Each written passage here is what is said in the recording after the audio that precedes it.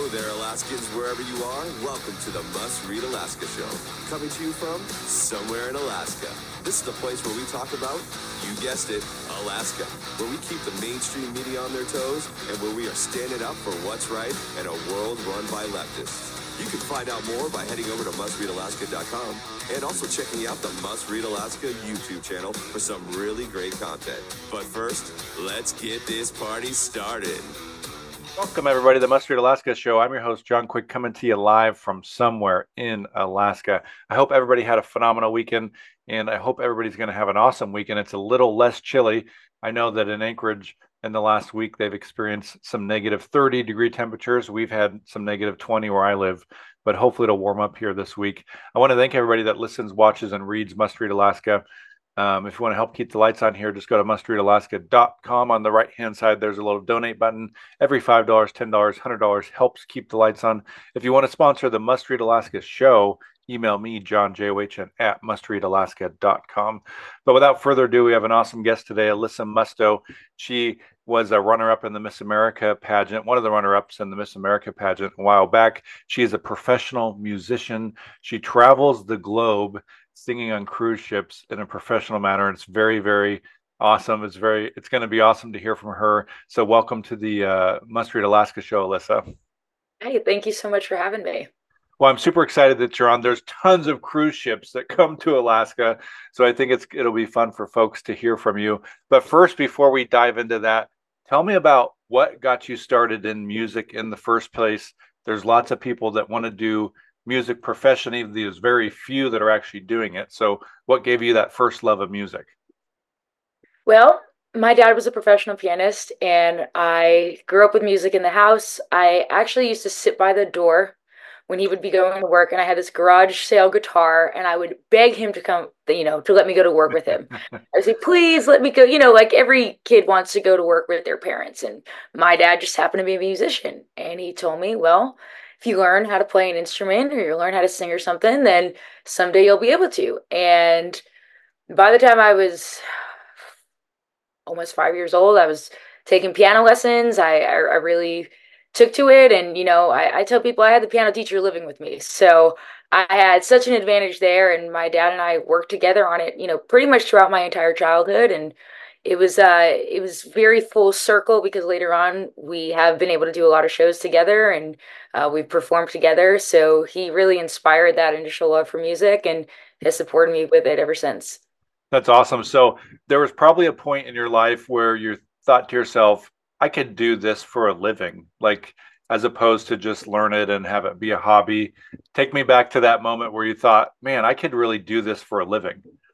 Definitely. Well, I think having family members that were professional musicians, I saw it, in real time that this is actually a plausible career path that people have. This is not just some, crazy idea, crazy dream. That I knew people who were actually doing it. But growing up in that environment, you actually see both sides of what can be a very rewarding career path, but also very challenging and untraditional. So, there was a time in my life that I thought, maybe I don't want to go into this. I always performed. I always loved doing it, but maybe this is not what I want to dedicate my life to. And I got to be honest with you, the grass is always greener, and you don't quite realize how good you have it and how awesome something is until you go try to do something else. So I think the real moment for me was going, and I studied something completely different in college. I went to school for government.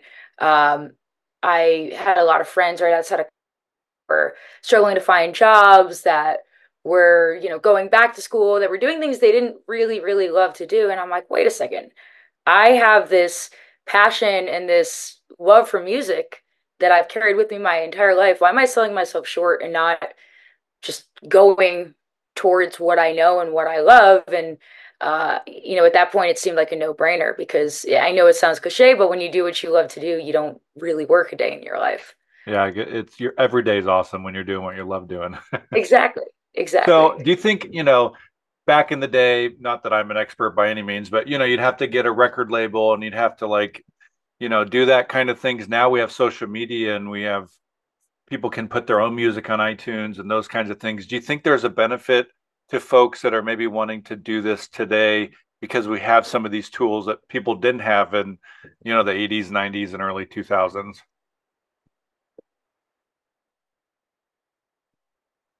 Hope that. Industry, because if you don't have a background with performing or with music, you don't have those connections, then you can put yourself out there and you can reach an audience.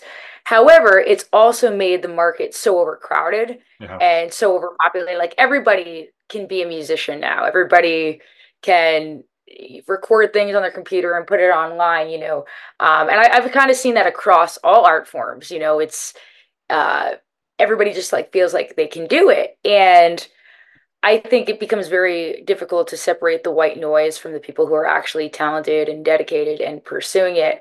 Um, I would say that for people who want to get a head start, who want to find the ways to pursue that, and that the resources are there, but you definitely have to put in the work and the time. And I would say even more so because you have so much more competition that you're competing against. Yeah. So you were, I think in 2016, you were Miss Massachusetts, and then you went on to be one of the finalists, I think, in Miss America. How has that Yes. experience shaped what you're doing today?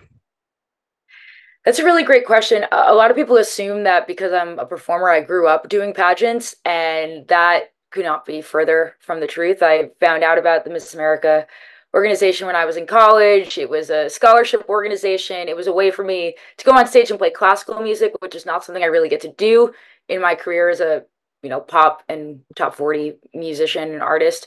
So it was such a whirlwind to be on that national stage and to have the attention and to experience things at, I was 21 years old that not many 21-year-olds get to do, and be put in rooms that not many 21-year-olds get to be put in. And it was very humbling. And I think the best experience that I got from that was just knowing that sometimes you're not ready for a situation, or sometimes you feel like you're not good enough, or you're not smart enough, or you're not prepared enough, but you're capable of more than you think you are. And you just have to sort of fake it till you make it. And you do deserve to be in those rooms. You do deserve to be receiving those accomplishments and those accolades. And you have to believe in yourself and have that sort of confidence and poise. And that's how you get people behind you.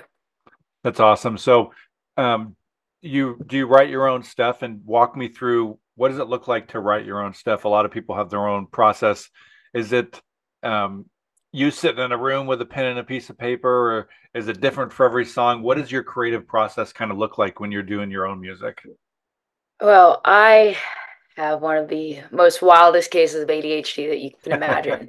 So there's ideas popping around in my head, floating around all day long. And, I can be at the gym or just taking a walk, or, getting ready for a show, and these ideas will pop in my head. And I'll just take random voice memos. I'll write stuff down, and I'll collect these, this big bag of thoughts and ideas. And whether that's a lyric line, whether that's a cool melody or a cool part that I come up with, and then when I sit down at the piano and I have all these little tidbits of ideas, it's kind of like a puzzle, putting them all together and saying, okay, this I like this concept. How can I expand on this?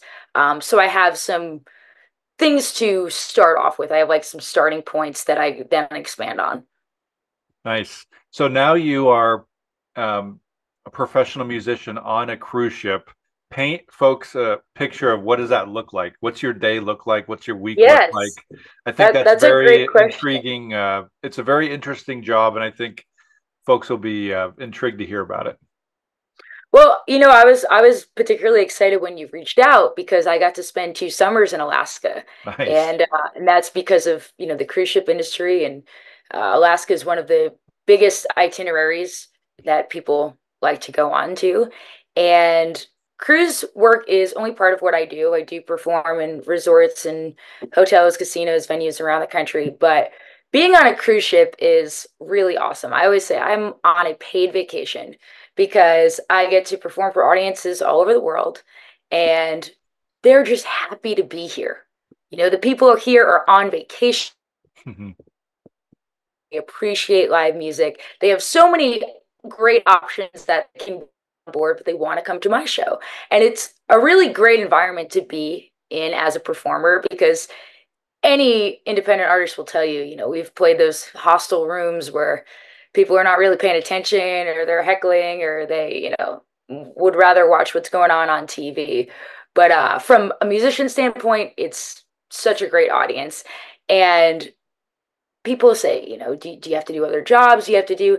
No, when I'm not performing, I am like a guest on board. I get to go to the ports during the day and explore so many new great places. I get to eat at the restaurants, go to the gym.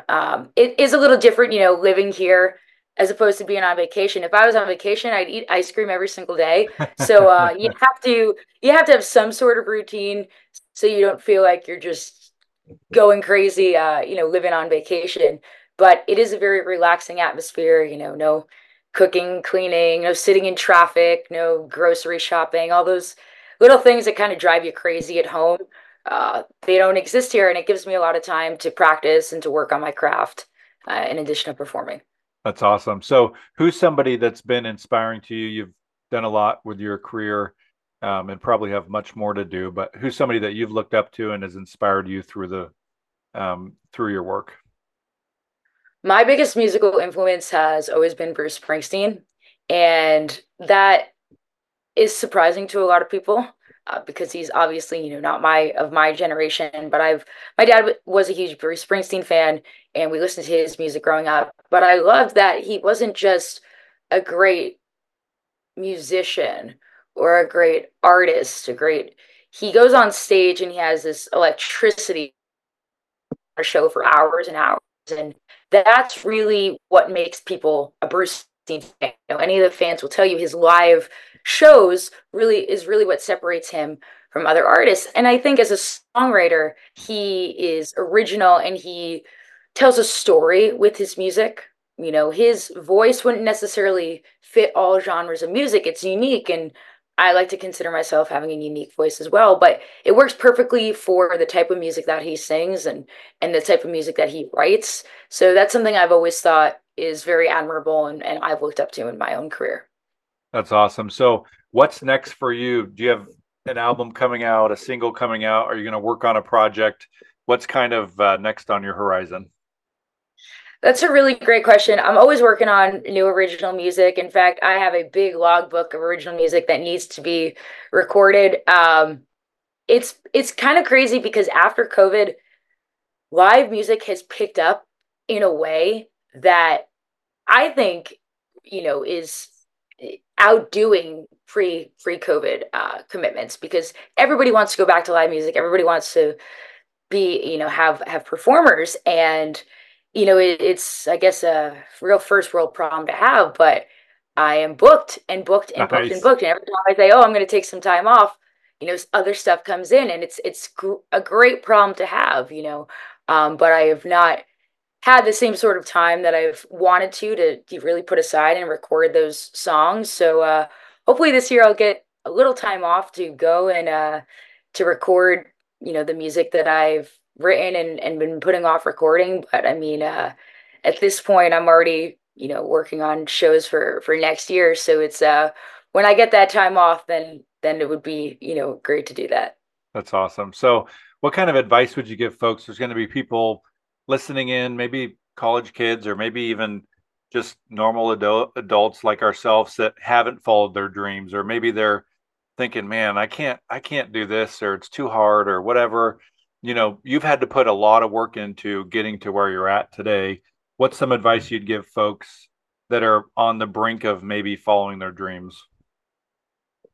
Well, I would say, everything in life is hard. You just have to pick your hard. It would be hard for me to wake up every day and, put on a uniform or a suit and go sit in traffic. And that's hard, but it's also hard practicing your craft and pursuing, your music. So it's you pick your hard. And a lot of people look at things now like it's so black and white that I either have to be pursuing my dreams or I have my job, or you don't have to go all in, or start practicing a little bit more, start putting together a reel, even if you dedicate 1 or 2 hours a day to it, that you would be watching Netflix, that you'd be doing something else. That's a start.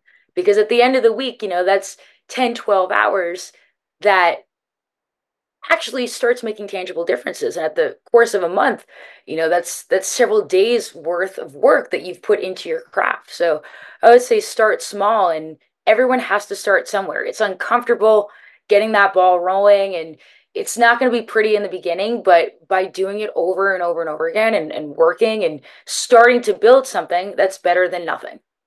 Amen to that. So, where can people find you on social and music that you have out? Give us all those details. You can find me on social media, all the platforms under my name. It's Alissa Musto, Alissa. And you can also find my music on Spotify, Apple Music, iTunes, wherever you listen to music. Nice. Well, it was a pleasure having you on. We wish you nothing but success here from Must Read Alaska. Any last minute thoughts before we head out? The floor is yours. I just want to say, yeah, thank you for having me. And, it's so important that creatives like us stick together and, promote each other's work. And collaboration really is the key to creativity. And I think we need it now in this world more than ever, with all the crazy stuff going on. It's so refreshing to see other people lifting people up and supporting each other's projects and crafts. So I just want to say thank you very much for having me on. Awesome. Well, folks listening in, I want to encourage you to go check out Alissa's stuff on Instagram and all of her music. Go buy some of her songs. And for folks that are listening, watching, and reading Must Read Alaska, and you like what you hear, if you want to help keep the lights on here, just go to mustreadalaska.com. On the right-hand side, there's a little donate button. And if you want to sponsor the Must Read Alaska show, email me, John J-O-H-N, at mustreadalaska.com. And Alissa, thank you so much for joining us again. And again, we wish you nothing but success for Must Read Alaska. I'm sure tons of folks will go check you out. And until next time, I'm John Quick from somewhere.